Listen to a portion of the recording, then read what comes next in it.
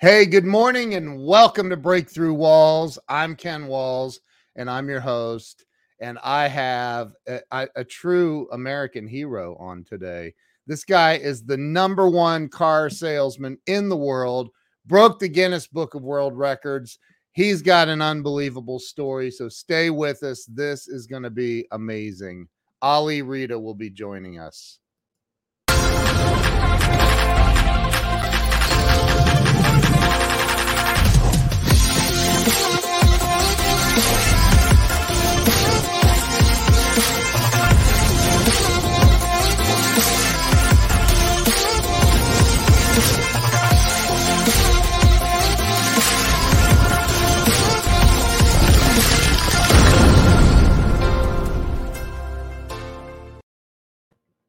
And let me bring Ali on.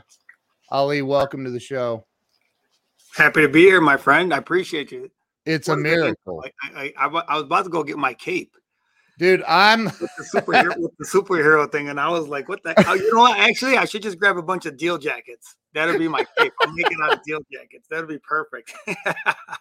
Oh my god! Oh my god! So, dude, I mean, I'm gonna go play the lottery because you're on here today. Like, this is the luckiest day. I can't believe you actually. I mean, you're the greatest salesman of all time. You got me on here on December 31st. Like, to me, in December, every single day is December 31st, right? If you never heard that before, in my December, for some reason, I haven't heard that.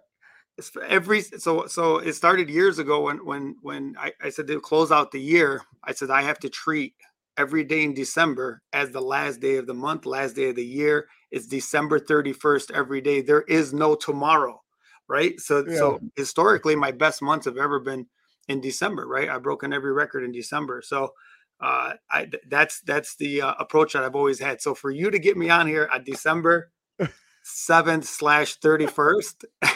Unbelievable. So you're the top guy. I mean, it only took me 3 years to finally close you. You know, forget about that stuff. Hey, evidence that not giving up actually works. Yeah, right? There you go. Stay in the deal. Just stay in the deal. Yeah, stay in the deal. There's a deal there. Hey, listen, man. I am honored, and you know, I did have the opportunity. I was in Detroit one day, and I got to.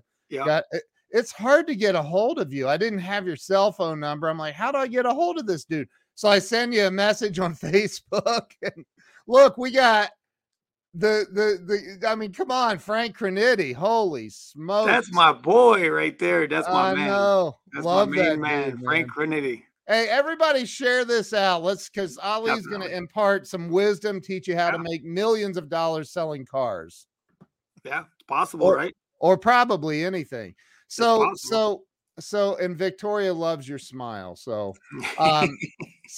Ali, you know, I started this show 3.5 years ago. And it was to help people get unstuck in life, and probably in a selfish way to help me get unstuck. But I thought, you know, let's just go ahead and share it with the world. So, you know, tell everybody where you were born and raised. Let's start there.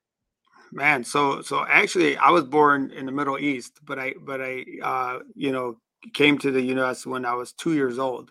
So you know, pretty much been here my whole life. But grew up in Detroit. I'm a product of Detroit public schools.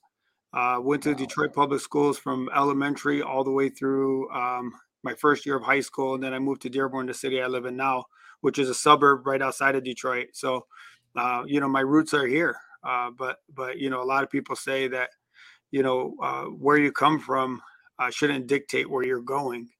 And you know, do we have challenges? Sure, but you know, I kind of stayed focused. But I'm proud to be a product of Detroit, man. That's awesome.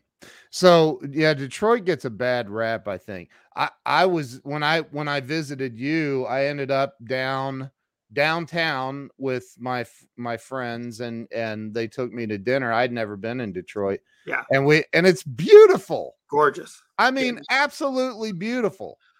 Yeah, Oh, the history, I mean, it's historic. I mean, there's some really cool places, but unfortunately, just bad news travels better than good news, and that's yeah, usually what they talk about. But there's a lot of good stuff going on, and it's still yeah, up and coming. It yeah. was booming. Obviously, COVID backed things up, but it was booming up until that point. I mean, you couldn't get property, you couldn't get anything in downtown area, so it's there.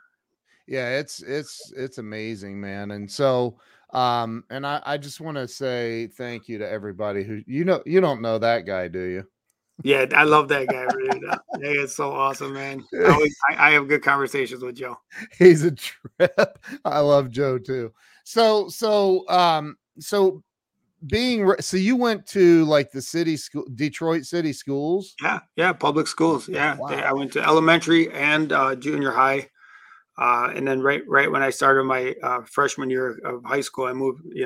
Family moved to Dearborn, which is like it's a border of Detroit. Yeah.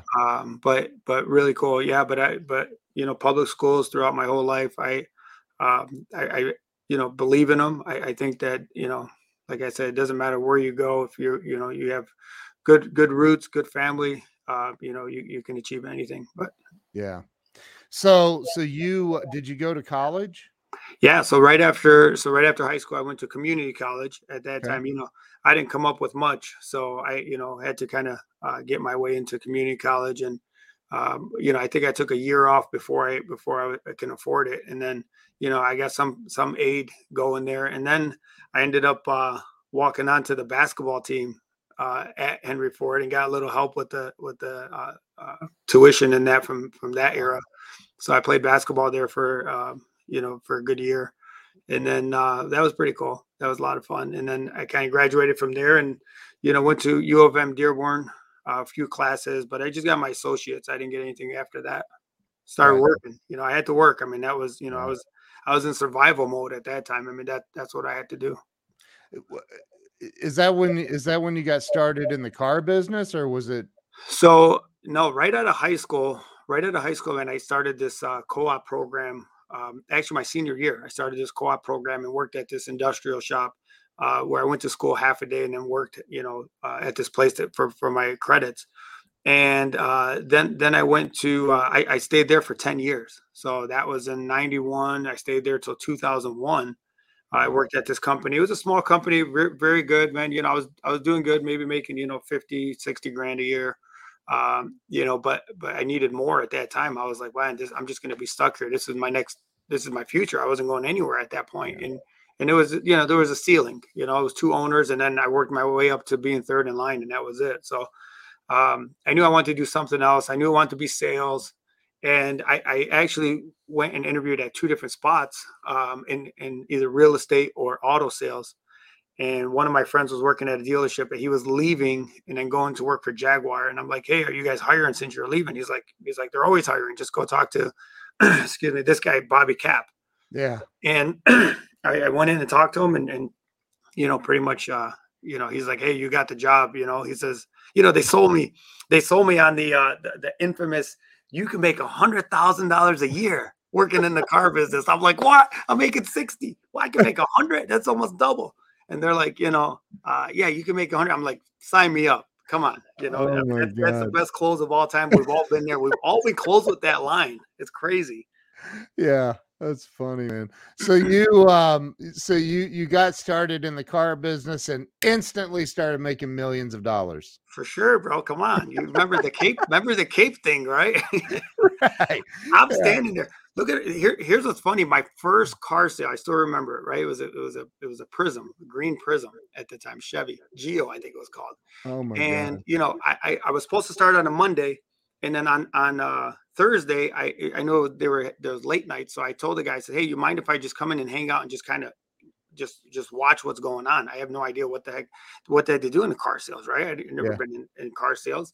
So he's like, yeah, come on in. So I'm standing in the showroom, 7, 8 o'clock, and then some guy approached me. He's like, hey, I want to buy a car. Can you help me? And I'm like, I'm in training. I says, I don't start till Monday. I says, but let me grab somebody for you. He goes, no, no, no. I said, I want you to sell me the car. Oh And shit. I'm like, all right, I'll be right back. So I go over to Bobby and I'm like, hey, this guy wants me to sell him a car. I said, what do you want me to do? He goes, well, find out what he wants. And those words still ring in my head. And exactly what he said is to find out what he wants. Yeah. So now all I have to do is, okay, so there's a solution to a problem. I had to find out what the problem was.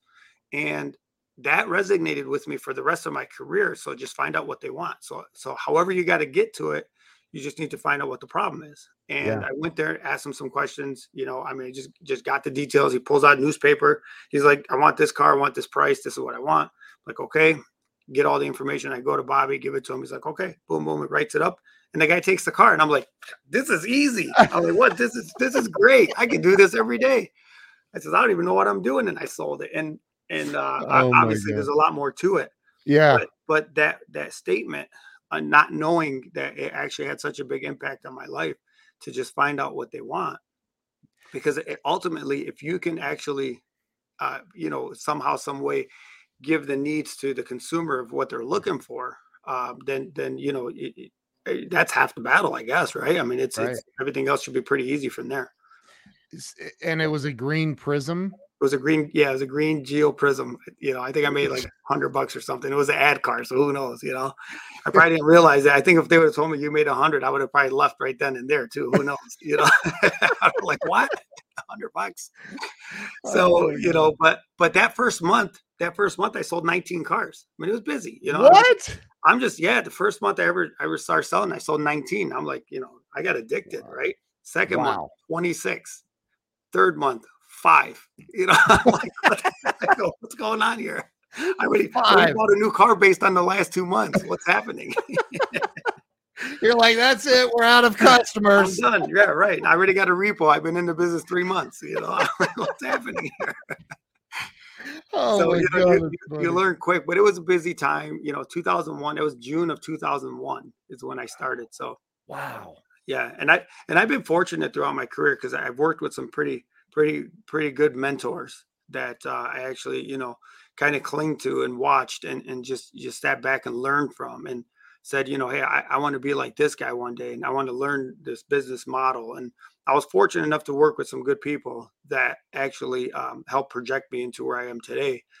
Because I feel like if I would have started at the wrong dealer and the wrong crowd and the wrong group, you never know. That's managers are extremely important. I mean, they're a form of a role model inside the dealership, and that's why I manage a small team, and I'm very conscious of that. I want them to be successful because I know how important it is, and very fortunate. I mean, the car gods have been so good to me to have planted me there. Wow. So you when you started this thing, I remember I sold cars one day after my training. And it was ridiculous. I got yelled at for the way that we test drove this Jeep. So bad. I mean, I got in a lot of trouble because we were trying to flip the Jeep to see it because the guy didn't believe that it wouldn't flip. I'm like, it won't flip. and I got in trouble for that. But anyway, when you started, I mean, did you go through a bunch of Grant Cardone sales training? That's how you close the deal. I mean, did they give you anything, or did you just go in and smile? I don't think, that I think there's obviously some flaw with the way, new hirees come in, because I think they just like, here's a pen in the desk, go find out what they want. There was a little bit of training, but I think at the time they were really like phone scripts, which I hated. I hated phone scripts. They're like, read off of this, phone script. And I'm like, I hate it. I couldn't do it. It sounded robotic. So I immediately threw those out and said, I'm not following this. I can't even read it. I said, it's not my vocabulary. So I just kind of, turned it. I knew what they wanted me to say. So I kind of turned it to my own vocabulary and used that. Yeah. But again, I didn't get backlash. I didn't get, no, you have to. And then, they kind of let me become my own person.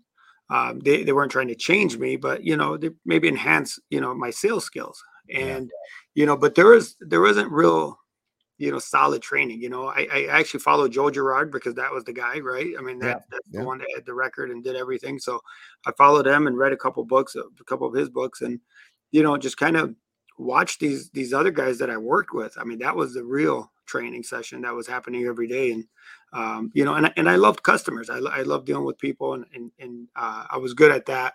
I was good at listening to what they really wanted, and just finding the solution. Right. Early on, I figured, man, everybody has problems. Everybody comes in with a problem. So, if I could figure out how to solve this problem and Right. not create a new one, and while I'm doing that, which makes a lot of sense, because a lot of times, we just want the sale, but we're not realizing that we're solving this problem, but we're creating a bigger problem for the customer in the future. Well, that's not going to get you any repeat or referrals. And I had to figure out a way that was best for them today and best for them tomorrow. So when they came back, I wasn't, stuck with something. So it's a fine balance, but that's how we should all approach it, right? Solve the problem, don't create a new one, How, because but I'm going to be I mean, you were new. You were new in the car business. I'm sure you weren't rolling in dough. I wouldn't think. no, Um, no. I mean, you had to figure out how to survive as well, right? Um, Yep. but in the back of your mind, you're thinking about repeat business and referrals. Yeah, look. Wow. Here's what it was. It was. I figured early on that volume. When you have that 19 and then 26 and then 5 and then 20, and then so you figure volume was what everyone was after. Yeah. So I looked at it. I'm like, man, manufacturer wants volume, right? The dealership wants volume. The world wants volume. So I always went after volume more than anything. So if it was a mini deal, if it was any deal, I didn't care what it was. I went after that volume, because that was a turning point of saying, okay, well, I might, make nothing on this deal or lose money on this deal, but they send me 3 other people, and I Yeah. figured out that that was the way to approach it. And again, being able to watch these other guys with the community activities that they did, that was the game changer, because that was getting myself involved. Obviously, it took a couple years to get this rolling, uh, Right. Right. but I was at least conscious of what was happening and what I needed to do, and what seeds I needed to plant, so I could become it, get to that level. Right. But yeah, it takes time, but you have to be aware of it, right? It's not a one night stand, right? I Right. mean, this is a relationship based business. So how do you build on relationships? I mean, you have to approach it that way. That mindset has to be clear to what you're trying to get after. The But volume you, was the biggest thing, though. yeah, I mean, you had the foresight, whatever you want to call it, that you said, I got to get involved in the community. And probably I would imagine from a how do I give back to the community standpoint, right? Yeah, it was actually just being active. I think it was just being there and being Yeah. in people's faces, and I didn't know what that really meant. I didn't know what relationship selling actually meant, but Yeah. I knew there was something there. And not until later in my career, people started talking about relationship selling. It wasn't really a thing in 2001, 2, 3, 4. It was, Yeah. nobody really talked about it until later. But I was doing it. I was getting involved. The guy that I worked with, Jerry Turfey, who became my mentor, he was heavy in the community, and he would just sit there, and people come in and they'd laugh, they joke, they do that, and it was like, next thing you know, the guy's driving a car. I'm like, how did that work? Right? I'm running the parking lot, I'm sweating, my hair's on fire. I don't, I'm trying to wash a car, I can't find keys, and this guy's sitting at his desk, just sitting there, and they're laughing and joking and they're having fun, and next the guy's driving a car, and I'm like, 45 cars for the month, and I'm like, wow, that's what I want to do. That's what I want to get to. And over time, I just watched it and tried to master it and tried to mimic it. And Yeah. again, it was just, I was fortunate to be at a place where I was able to do that, and realize that that's the course I wanted to take. Yeah, it was, I look back at it now, I'm like, wow, that was pretty cool that I was able to watch that and see it Yeah. and actually mimic it. But, that's what everybody should be doing now. We'll get into the current day here shortly, but I've been there. I watched. It's a lot like Frank Cranitti. You guys have, you have this. It's like you're the maestro, and you've got all these components just like It's working in perfect harmony. controlled It's chaos. amazing. Yeah, it's controlled chaos. If you ever Yeah, see, if you ever see a guy that you're right, they can orchestrate 6, 7 sets of customers at yeah, once, 3, 4 waiting, and you have so many moving parts, but are able to stay in control. and everybody sees it. People are watching you, whether you think it or not. I mean, they're watching your movements. They're paying attention to how you're, acting with other people, and Yeah. they watch your body language. I mean, there's a lot of things that you have to be conscious of, but being aware of those things helps improve them, right? So if I have 4 or 5 sets of customers, and they see I'm flustered and I don't know where my next move is, and I'm just going back and forth for, they're going to feed off of that. They're going to understand, wow, this guy can't handle this, but if you, like Frank's a master at it, right? I've Yeah. mastered it. So Yeah. it's fun to watch from the outside, understanding what's actually happening. It's incredible. And like, you didn't really know me that well. And yet, and here I mean, I don't even remember how you had people waiting, you had like you have your setup there with Yeah. all these Yeah. desks and everybody. I mean, I don't even, you're probably working 8 deals at the time, and Yeah. you just casually strolled over, shook my hand, we took a couple of pictures, chatted. It was like you didn't skip a beat, and Yeah. that's important. I think that people hear how you handle that, because you have to have moments where you're just like, I can't take another moment of this. I'm stressed out. Like, this is crazy. Do you not have those moments? Now I still love what I do, so I don't Yeah. really have the feeling of overwhelmed, or I don't want to do this anymore, because I still absolutely love what I do, and it's still, I'm still, feel like I'm at my peak. Yeah. But with that being said, you have to have some kind of release of your human body, your nature, your mind, your Yeah. heart. There has to be a release so you don't get to that point, right? I mean, you can't go into work and get your head bashed in every day and then expect to be happy all the time. No. Right. You have to understand that there's certain things that you have to do in your life to be able to separate work and home and self, and those are the things that will buy you longevity, Yeah. to keep your sanity. And that meant for me to get help at some point, because when I did get overwhelmed and I was started to feel that way, I'm like, well, I just can't do it by myself. I mean, it's foolish for me to think that I could Yeah. continue to grow my business at the level I want and do it myself. Didn't make sense. And then so the next step was, okay, I got to reanalyze my business and I need help. So Yeah. I hired an assistant. And again, then that buys me more time, that buys me longevity, buys me sanity, Yeah.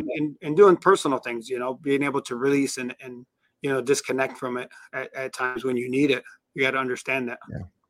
So you at what point did you see it, like, really, I mean, because you're doing, 19 cars, 25 cars. I mean, I mean, that's still not average. It's above average, but you, at some point, you hit a stride. Do you remember Right. hitting 50 the first time? Yeah, so it wasn't until in 2010, the dealership that I was at, actually was one of the wind down dealers that was closing. The most I ever hit there was, I think, 40 or 42 or something. So that's the most I ever had, and those were peak times. Wow. So then in 2010, the dealer shuts down. We're gradually closing for 2 years, by the way. It wasn't like it was overnight. I mean, it was bad, right? 07, 08, the recession, everything going through. Yeah. I mean, so we battled for those good three years in a row. Then, I had to start over. And, I contemplated, like a lot of people, leaving the industry, right? A lot of people were leaving. Banks weren't giving out money. There was uncertainties everywhere. Yeah. And I said, no, this is where my heart's at. And I stayed with Chevy. I had offers from Ford and everywhere else. I'm in Ford country, right? Yeah. Right. Right. So that was, appealing, but I said, no, this is where I'm at. I built a customer base. I'm going to stay. So I had to start over in 2010. That's when I met my buddy Damian Boudreau, who I love dearly, who made a huge impact in my life. Just went to one of his seminars at the dealership, and things started changing. That's when relationship selling was actually introduced to me as a thing. I'm like, well, I'm already Wow. doing that. I'm already doing that. I'm already doing everything he was talking about. I was already doing, but didn't know I was doing it, and I Yeah. didn't know it was actually something. And then he just made me aware of a lot of things that were happening in my life. And that's when I told him, okay, well, I was averaging 30, 35, I think, at the time.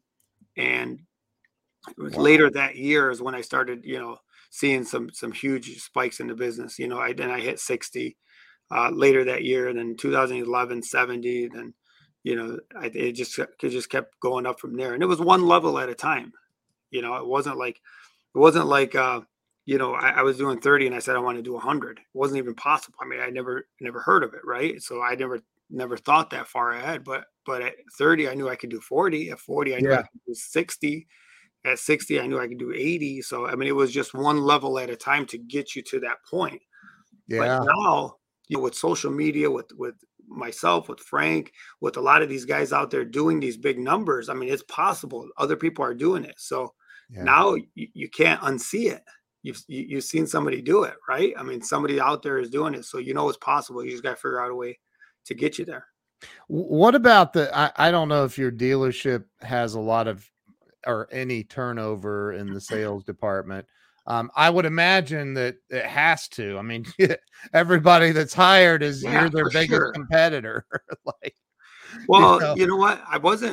It's funny because I'm not really in competition with anybody at the dealership. They're not in right, competition with me. I'm not in competition with anybody but myself in all reality, right? right, There's right. so much business that you can get to. You just got to go get it. I Yep, mean, that's the thing. So, it's the old, if you build it, they'll come. And yep, it's so true because if you're planning on just sitting at the dealership and waiting for them to come, yeah, especially these days, it's probably not going to happen. yeah, So if you want to get to those ultra high numbers in that exclusive club, then you actually have to go out and create your business. So the business I was creating had nothing to do with those other salespeople at the dealership because right. everybody has the opportunity to do that. And why are people looking so far out to, like, I mean, Facebook is great and social media is great if you keep it local, but Yeah, what does it matter if the guy in Seattle knows what I do or who I am? He's not buying a car from me, right? right. So it's great, and it's great building friends all across the country. But business wise, there's more than enough business in your own backyard. You have 100,000 people in your community. I mean, that would last you a career. What more do Yep. you need? Do you need more than 100,000 people that buy cars from you? I mean, no, you don't. So, just being able to cater to your own community, and every salesperson has their own community that they can do that, their own tribe, their own, whatever they're into. So if you cater to those small groups and it grows into something bigger, that's the starting point. You don't need anything more than that. So competition comes from yourself.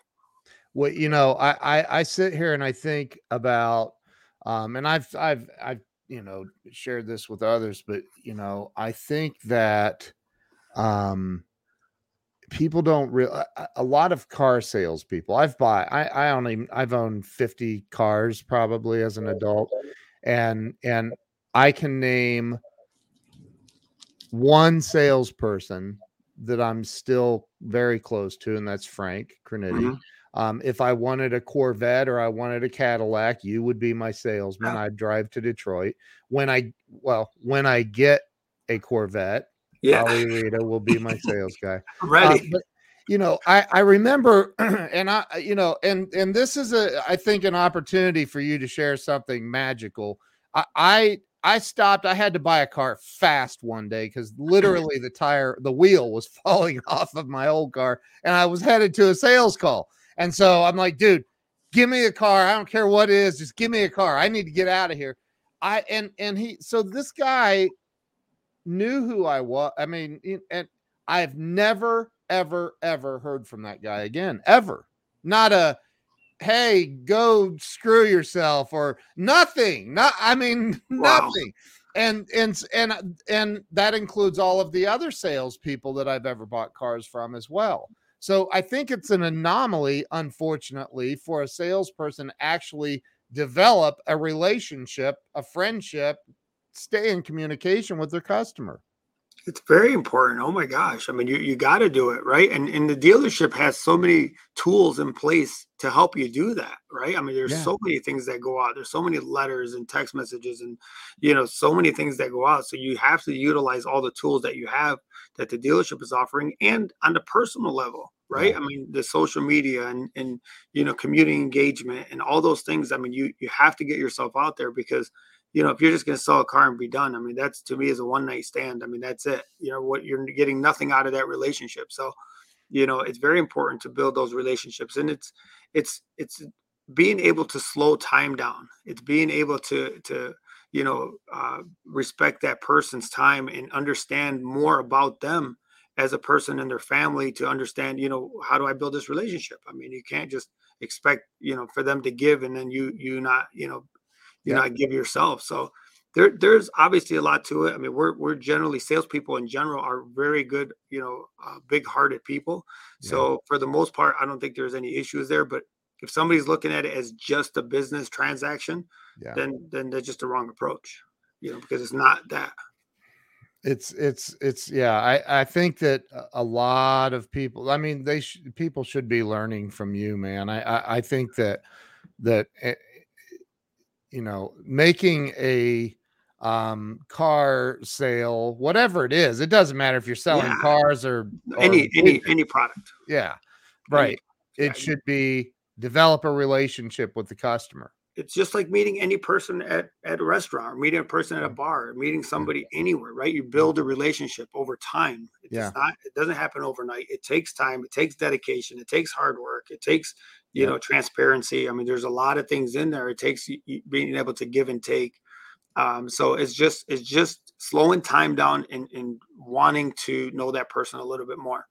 and Yeah. and that's what somebody's going to remember. It's an emotional purchase, right? if, Yep. if you if you Yeah. can keep it that way and keep that emotions alive and the excitement alive, and they have a story to share, right? If somebody has a story to share about their purchase, then that's an emotional tie that they'll never forget. But if Wow. it's just, I went in there, I bought a car and I left because I had to, then there's no emotional attachment to it. So, but if you give somebody an experience, in an example is like, if you and I are sitting at dinner and I'm like, oh my God, man, you have to hear the story that I went through. And I went to 3 other dealerships and finally came, to this Yep. person, and Ken helped me out get this car. And you start going into the things that this person did for you, and how they cater to you, and they took the time to understand you and nobody else did. It's instilled in their mind and in their heart. So when they tell that story, the other person's intrigued to find out who you are, how they deal with you. They want to be around people like that.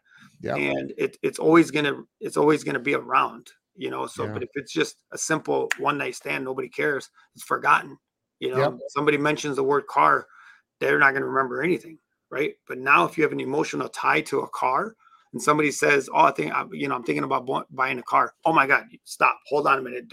Stop everything you're doing. You got to go see Ali, and then Yep. you go into the story, and that's how you build relationship. That's how you get people referrals, and that type of referral, man. I mean, that's the easiest person to accommodate. They're going to come in and Yeah.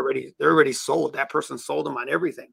They don't have to come in and try to like you and trust you, and maybe they'll buy from you. They already like you. They already trust you because somebody else did that they Yeah. trusted. So And I think that, you don't, I mean, it's just not in your nature. You're not, sitting here going, well, oh, I'm going to gross this one. I'm going to, no, you're there to help and to serve right. and fill their needs. I know it's a small world, but Daryl Wazinski is on here, and That's he's my boy. I love I Daryl. Daryl, Tammy, shout out. it's Yeah. crazy. I mean, she sends me a message. Ken, I have somebody you need to get on your show. And I'm like, really? And she's like, yeah, it's this guy. He's the number one car salesman in the world. Literally said that. And I go, are you talking about Ali? And she goes, you know him? That's I'm like, great. oh my God. Small world. That small world. Absolutely. Great people, man. I love them both dearly. And They're Daryl was one of those guys. That's how I met Daryl, because he got pushed around a couple of dealerships. He'll tell you the story. And yeah. and he Yeah. called me up. He's like, dude. I mean, he's a straight shooter. He's like, dude, Yep. this is what I have. This is what I'm going through. Somebody Yeah. told me to contact you. Can you help me? Just be straight up. And I'm like, we had a conversation. It went very well. And I think within an hour, I'm no exaggerating, he was dealing with this person for 3-4 days or a week, and within hours, the guy, he was driving a car, and he was just Wow. blown away by the transparency. He's been involved in dealerships. He understood it, which is Yeah. better for me. I'm like, dude, you understand what's going on. Here's what we have. Here's the facts. Here's what I think we should do, and Yep. let's solve this problem together. And we did, and built a very very close friendship out of it. That's awesome. And God, if I could get that message across to and everybody, like just work on relationships. The deals are going to come to you. You know, Yeah, the money is a byproduct. I mean, the money is going to come. We already know that. I mean, yeah, everybody, I mean, the more you sell, the more you're going to sell, and the more you're going to make. I mean, just take that. The money part of it was never a thing for me. Even early on, I never knew what I was making. I still don't know what I'm making on a deal. I never care. It is what it is. Obviously, we're all going to be profitable, but it's not what drives me. It's not the deciding factor if I should sell you a car or not by any means. yeah. You don't care if it's $100 on a green prism. Yeah, I didn't care. Imagine that was my mindset, and I was like, I'm not doing this for $100. I'm out of this place, and Right. done. That's it. Yeah. Then what? You know what I'm saying? Who knows where we are today? That's crazy. So you started, when did you start hitting 100+ cars a month? Do you remember? I don't remember the exact timing. My buddy Damien, I always have to call him and ask him, when did I do this or when did I do that? Because I'd always call him, and he has such a good memory. He'd remember that stuff. But it was probably sometime in 2016, maybe 2016. So Yeah. so here I give you a little timeline though. So in June of 2010, I started at Les Stanford where I'm at now. Yeah. In 2017, so I'm doing 30, right? Yeah. So that's let's figure In that 2010, you were doing 30. yeah. So let's Okay. say 2010 when I started over, I go back there and I'm doing 30, 35 cars. So let's call it 400, 500 cars a year, right? Okay. And the timeline goes to 2017, breaking the record of 1,580. That's not a big timeline, right? No, So it's in not. 6.5 years, going from doing that to breaking the record, I mean, it's just how fast things can grow. I remember hitting 90, and I'm like, man, if I hit 90, I could do 100. 100 was the number, and I never thought anything past 100. I never thought Yeah. that was even possible. That was the number I wanted to get to, and I remember hitting it for the first time. I think it was like 101 or 102. Man, I called Damien, and one of the phone calls that we had, we call it the magic phone call. I'd call him and say, Damien, man, you're not going to believe this, man. You're not going to believe it, dude. I hit 100. I can't believe it. I finally did 100. And Damien's like, all right, what's your next number? And I'm like, dude, hold on a minute. I don't think you heard me. I hit 100. I hit 100. Come on, Damien. I hit 100. He goes, okay, what's your next number? My God. I'm like, bro, I'm calling my mom. I'm hanging up on you. Get out of here. My mom will be so happy for me. And you're telling me what's my next number? I have no idea. I just talking about it at 100. And he pushed me to those limits. And he was just like, I know there's more in you. I know there's more. He believed in me way before I did. Yeah. And when I started believing that, that's when those numbers started coming and increasing. And there is no limit. I mean, at this point, you just get smarter, you get better, you get faster, you become more efficient. There's going to be a person that's going to break this, they're going to blow through this 1,580 record. And I'm going to look back and say, wow, that's pretty amazing that somebody figured out a way to do it faster and better and more efficient, but it's going to happen. Right. So, he was funny because he would just be like, what's your next number? And I wanted somebody to pat me on the back. Right? I can't believe you did it. This is maybe the sixth time we've brought up Damien's name. So I got to address this.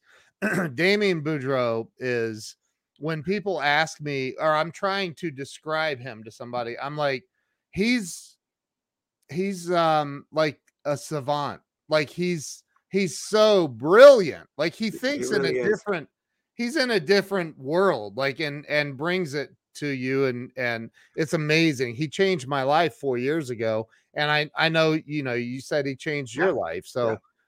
People need to know who Damien is. He's a rock star. Look him up, man. Look him up. Damien Boudreau.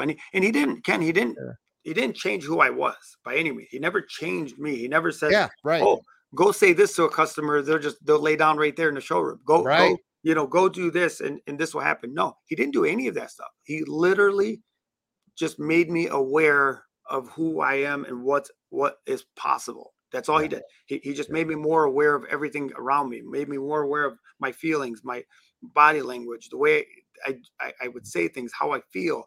So he just made me aware, which then made me a better person, which then made me a better salesperson. right? Yeah.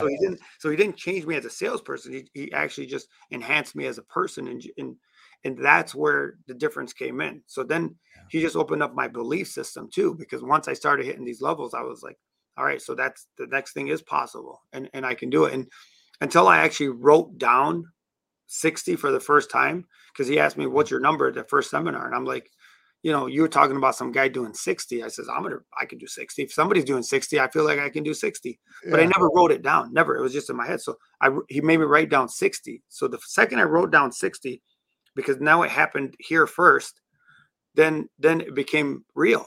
Yep. And then I hit like 63. And I'm like, oh my God, I actually hit 63. So until I started actually believing what was possible, I mean, it wasn't gonna ever happen. And that's the difference maker, Again, the car gods were so good that I just brought him into my life. The universe just works in mysterious ways, but that's the timeline that it happened in 2010. Do you think that the belief is more important than closing skills? Absolutely.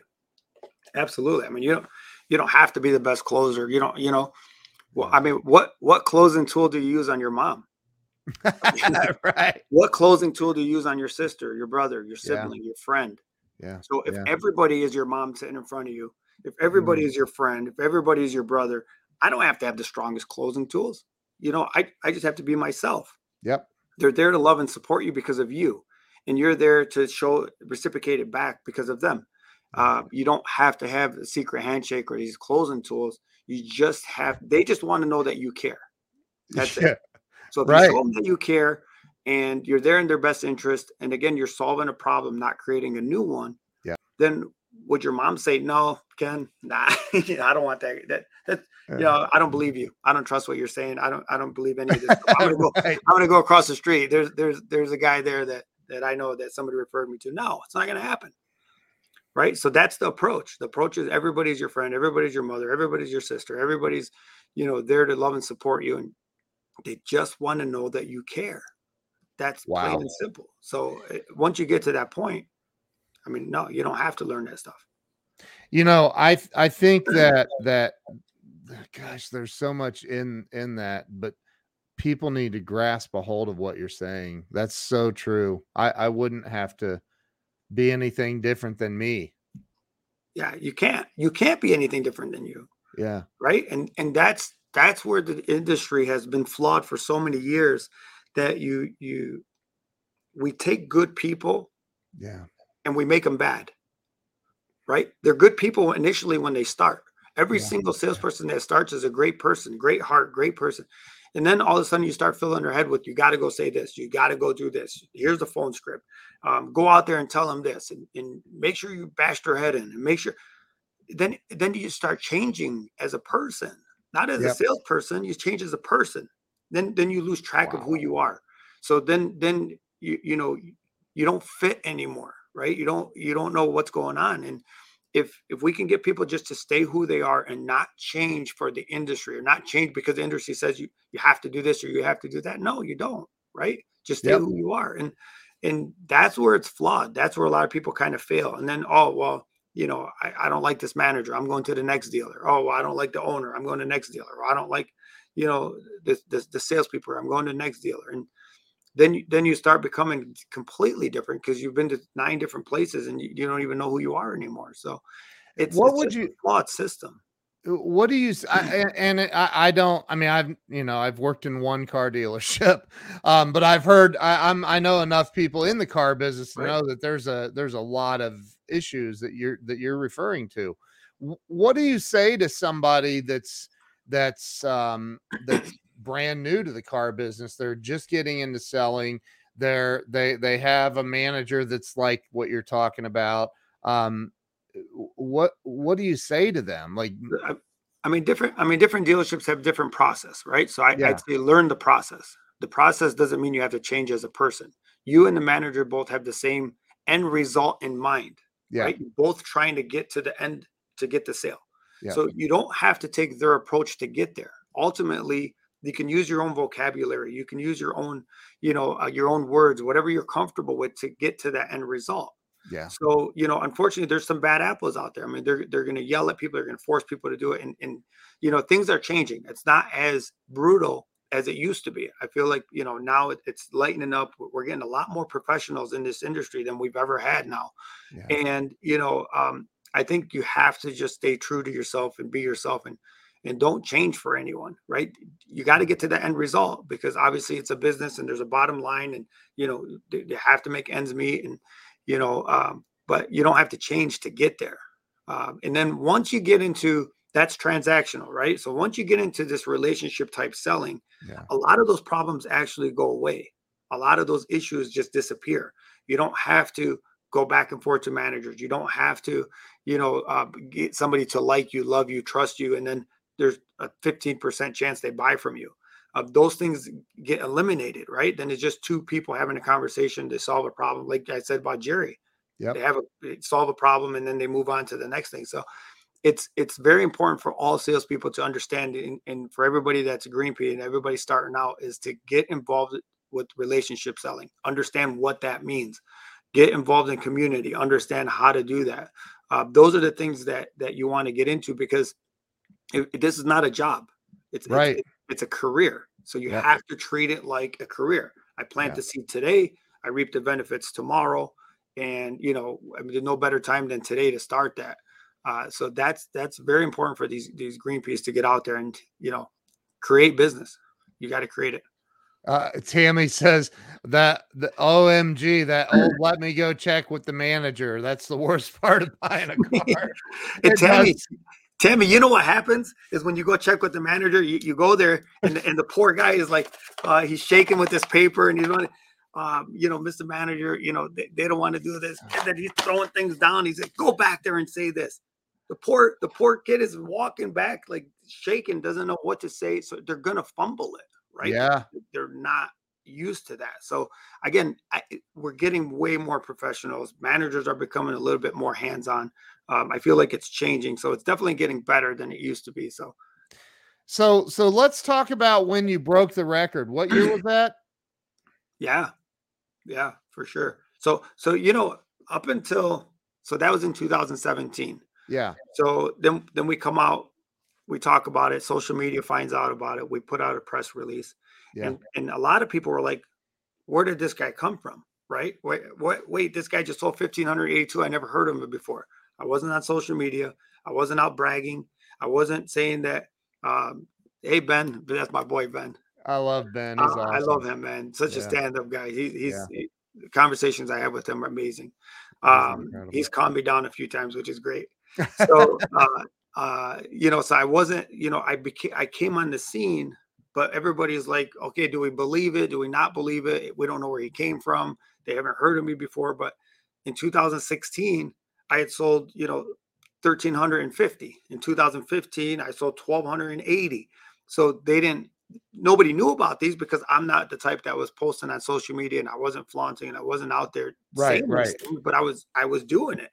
So Right. until they realized that there's a history behind it, no, it didn't come out of nowhere, that people, weren't sure of whether it was true or not true. Yeah. And, that 2017, I came off a pretty good year. I think the record was 1425 by Joe Girard. Yeah. And then I did like 1,350. And I'm like, man, I was so close to that record. But it's not something that you can actually set out to beat.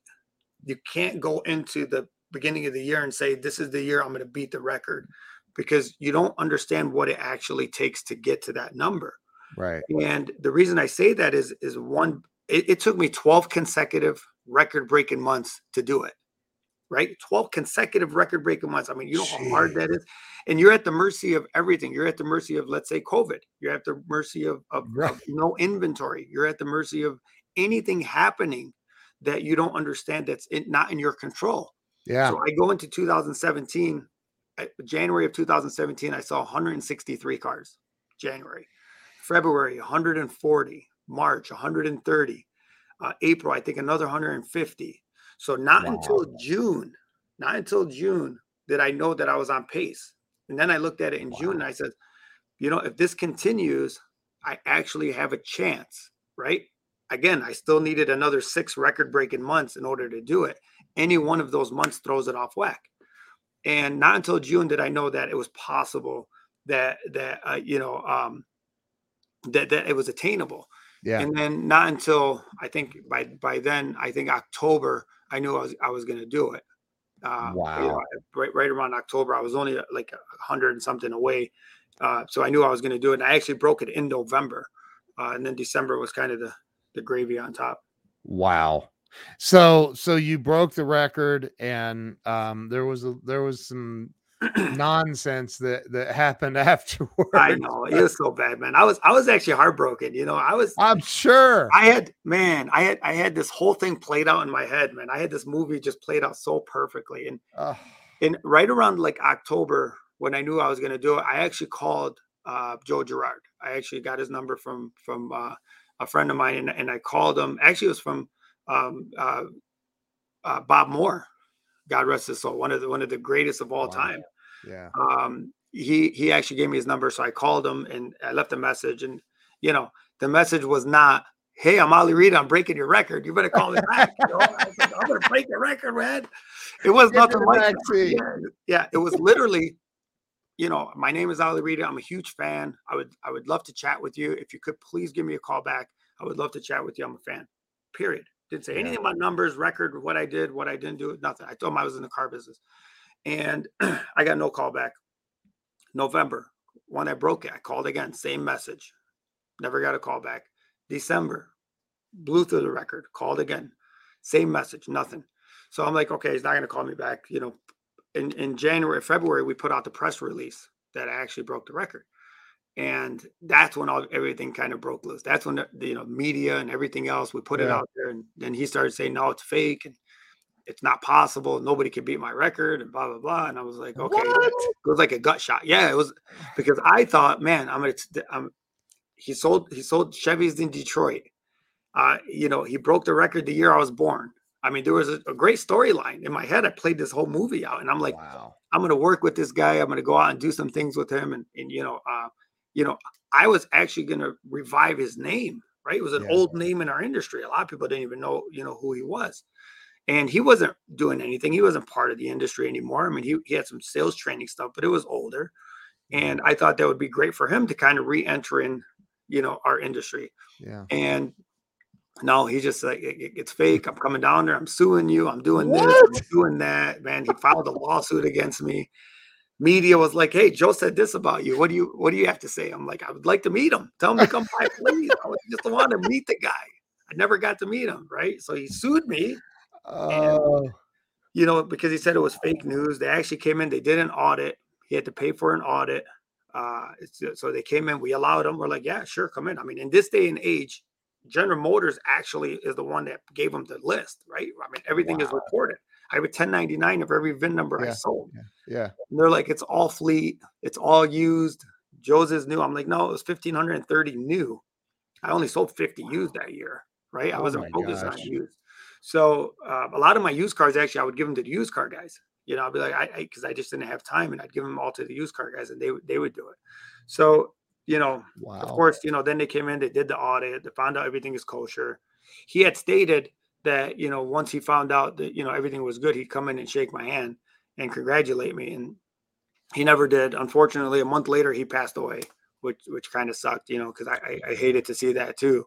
Wow. But, he was 91 years old. I mean, he was, 91 years old, and he's so upset that you broke his record that he filed a lawsuit against you at 91 years old. 91. I know. I don't know. Maybe it wasn't a good state of mind. I never got the answers. Wow. I don't know. Maybe one day I will, but I never, I understood his position. I really did. I understood, 44 years, you held a record. Here comes a guy that claims he broke it. Nobody knew what was going on. I mean, other than the facts were the facts and we had proof, I understood his position. It was kind of held the title for so many years. It might, it was probably a gut shot to him too, but I think if he approached it in a better way, it would actually enhance him, and he would have probably been able to get his stuff back out there, and we could have updated his stuff. And I think it would have been, pretty cool, but I guess that storyline sold more anyways, then the whole country wanted to hear about it, Tammy. but Oh but my that God. that's kind of where it ended, and Yeah. which is cool. Ken, it was really good for our industry as a whole that Yeah. it happened, because I feel after that point, it created a really good buzz throughout the industry. It revived a lot of dealerships, a lot of salespeople. It gave a lot of people hope, that, hey, this industry is not dead. Here's what's possible. Here's the guy that's doing it in today's day. So there was a lot of positive that came out of it, and I'm glad it happened, because, like Yeah. I said, it's just passing it forward. I think it's not going to take nowhere near 40 years for it to break again. Things are moving faster and more efficient nowadays than they ever have. So I think it paved the way for the next person to get there, and they'll pass it forward and so on. Yep. It's really, really good for our industry to have that, because I feel, we're getting more and more professionals that enter in our industry than previous. So it's very important for us to understand that was really a solid thing to happen. I mean, dude, you're the Roger Bannister of the car business. I mean, right? The Yeah, it four just minute mile. the 4 minute mile, right? Yeah. Exactly. It made people believe in Yeah. what's possible. Yeah. And now It's that you amazing. believe it, it's easier to achieve it. Yeah, it's amazing, man. So let me ask you, because we're gosh, I can't believe we've already been on here 56 minutes. It's crazy. Um, l- Let me ask you this. What do you think? And this is car business. I don't care what business you're in. What do you think? This is your opinion. What's the number one thing that holds people back from two things? Number one, financial success, because I don't care what anybody says, life is way easier if you have a bunch of money. Yeah. And number two, freedom, real happiness in life. What do you think is holding people back from that? Man, I mean, financial success, is, understanding what to do with your money once you have it, right? It's getting the help that you probably need, because at some point, understanding, how to save, how to invest, how to put it back in, how to have your money work for you when you're sleeping. I mean, Mm, those are the things that, we're all going to make mistakes. I mean, I've made mistakes. You're right. We start making a bunch of money, and you start, just going to buy stuff, which is cool. It's fun. It's okay to do yeah, that. But yeah, you have to understand that, you want to set up your future, and you want to invest in other areas. So getting the help that you need, a financial advisor, understanding, having them help you, not think that you just have to do it on your own. I mean, that's huge, right? But the freedom of being free and alive is doing something that you love, yeah, right? I mean, imagine waking up every day, Ken, and going, God, I don't want to go into this place. I just don't want to go in here. And I'm just, yeah, it's heavy on your heart. How are yeah. you going to be successful? You can't possibly be successful if you're not doing something that you actually love, and Right. finding the right home to do it at, right? I'm not one to say bounce around dealerships or bounce around real estate offices or bounce around, but you actually have to find a home Yeah. that you want to grow your business within. And if I was fortunate enough to do that, and that's the key. So it's not because of a manager that you don't like. It's finding a community, finding common ground, finding somewhere where you feel comfortable. And that, is a huge deal, because that buys you longevity. That will Yep. help you become more successful in whatever you're doing. Is understanding that, hey, I love being here. I actually love going to work every day. I'm I work 5 days a week, if you don't know that, but I like, by Sunday night, I'm ready. I'm ready to Yep. go back in. I'm not like, oh my God, it's Monday already, I don't want to go back in. No, I'm ready. I'm good. I love doing it. And Yeah. I have employees now that work under me that I absolutely love. And now I have an obligation to them Yep. to have that positive impact in their life. I don't know if you've ever been here. I know I have been, but I had this moment. My wife and I, when we first met, we started our first office. We opened an office and had a handful of employees. And this one day, this big guy that worked for me comes walking in my office. I'm on the phone. He's like, "Hey, there's some dude out in the parking lot looking in the windows of your SUV." And I'm like, "You're bigger than me, dude. Tell him to get the hell out of here." Right. Right? Like, why are you telling me this? He's like, "He's got it blocked with a tow truck." And I was like, Oh Oh my no, gosh. no, Oh this no. isn't happening. I'll call you back. I go out there and the dude's there to repo my car. Oh my Everybody God. else was getting paid except for us. And it's like I remember Ali feeling at the lowest I had ever felt in my life. I have my employees standing around watching the repo guy take my car. And I'm like, this sucks, man. Like Yeah, life can't get any worse. What about those people? COVID, all these things that went down. There's suicide went through the freaking roof. Like, I what do know. you say to somebody that's at the end of their rope? They feel like they've done everything. They don't know what else to do. What do you say to them to I mean, help you them can't. get through over that hump to the next moment? I mean, you can't give up, right? I Yeah. mean, you can't give up. I mean, Yeah. there's always going to be better days. We're all going to hit that rock bottom. We're all going to be, brokenhearted. I mean, we're all going to get to that point where you're just like, I can't go anymore. But you got to be surrounded by people that love you. You got to be able to say, I have a foundation, right? I have family. I have friends. You don't have to approach those things alone by any means. And a lot of people feel like that. Oh, they're embarrassed, or they can't. No, that's what friends and family are for, right? If you have to have those go-to people in that group that you have, and there's always going to be better days. It's patience, right? I mean, we got to Yep. learn patience and say, okay, you know what, God has a better plan for me, and I got to be Amen. patient enough to let things develop, and it happens. It happens all the Yeah. time, and having that core surrounding friends and family, I think will help people get through it. And sometimes it's just getting back to the basics. Sometimes Yeah. it's like Damien says, being aware that that's actually happening. A lot of times Yeah. you're going through that and you're not even aware that what's happening, right? So once you're aware of it happening, you can fix it. But I mean, never ever give up. I mean, you can't. Amen. I mean, I almost gave up in 2010 when I said, okay, you know what? I don't know if this industry is good anymore, right? Do I give up? Yeah. Do I go somewhere else? Do I stay? And my gut and my heart told me, no, you have to stay. This is what you want to do. And here we are today, right? So it's just a matter of finding that happiness within. And once you're at peace with a lot of things will fall into place. Amen. Man, that's awesome. Great answer, man. Ali, Rita, I am very honored and grateful that you came on and spent some time with us Dude, for today. sure. You're an amazing man, amazing No, man, human I being. appreciate you.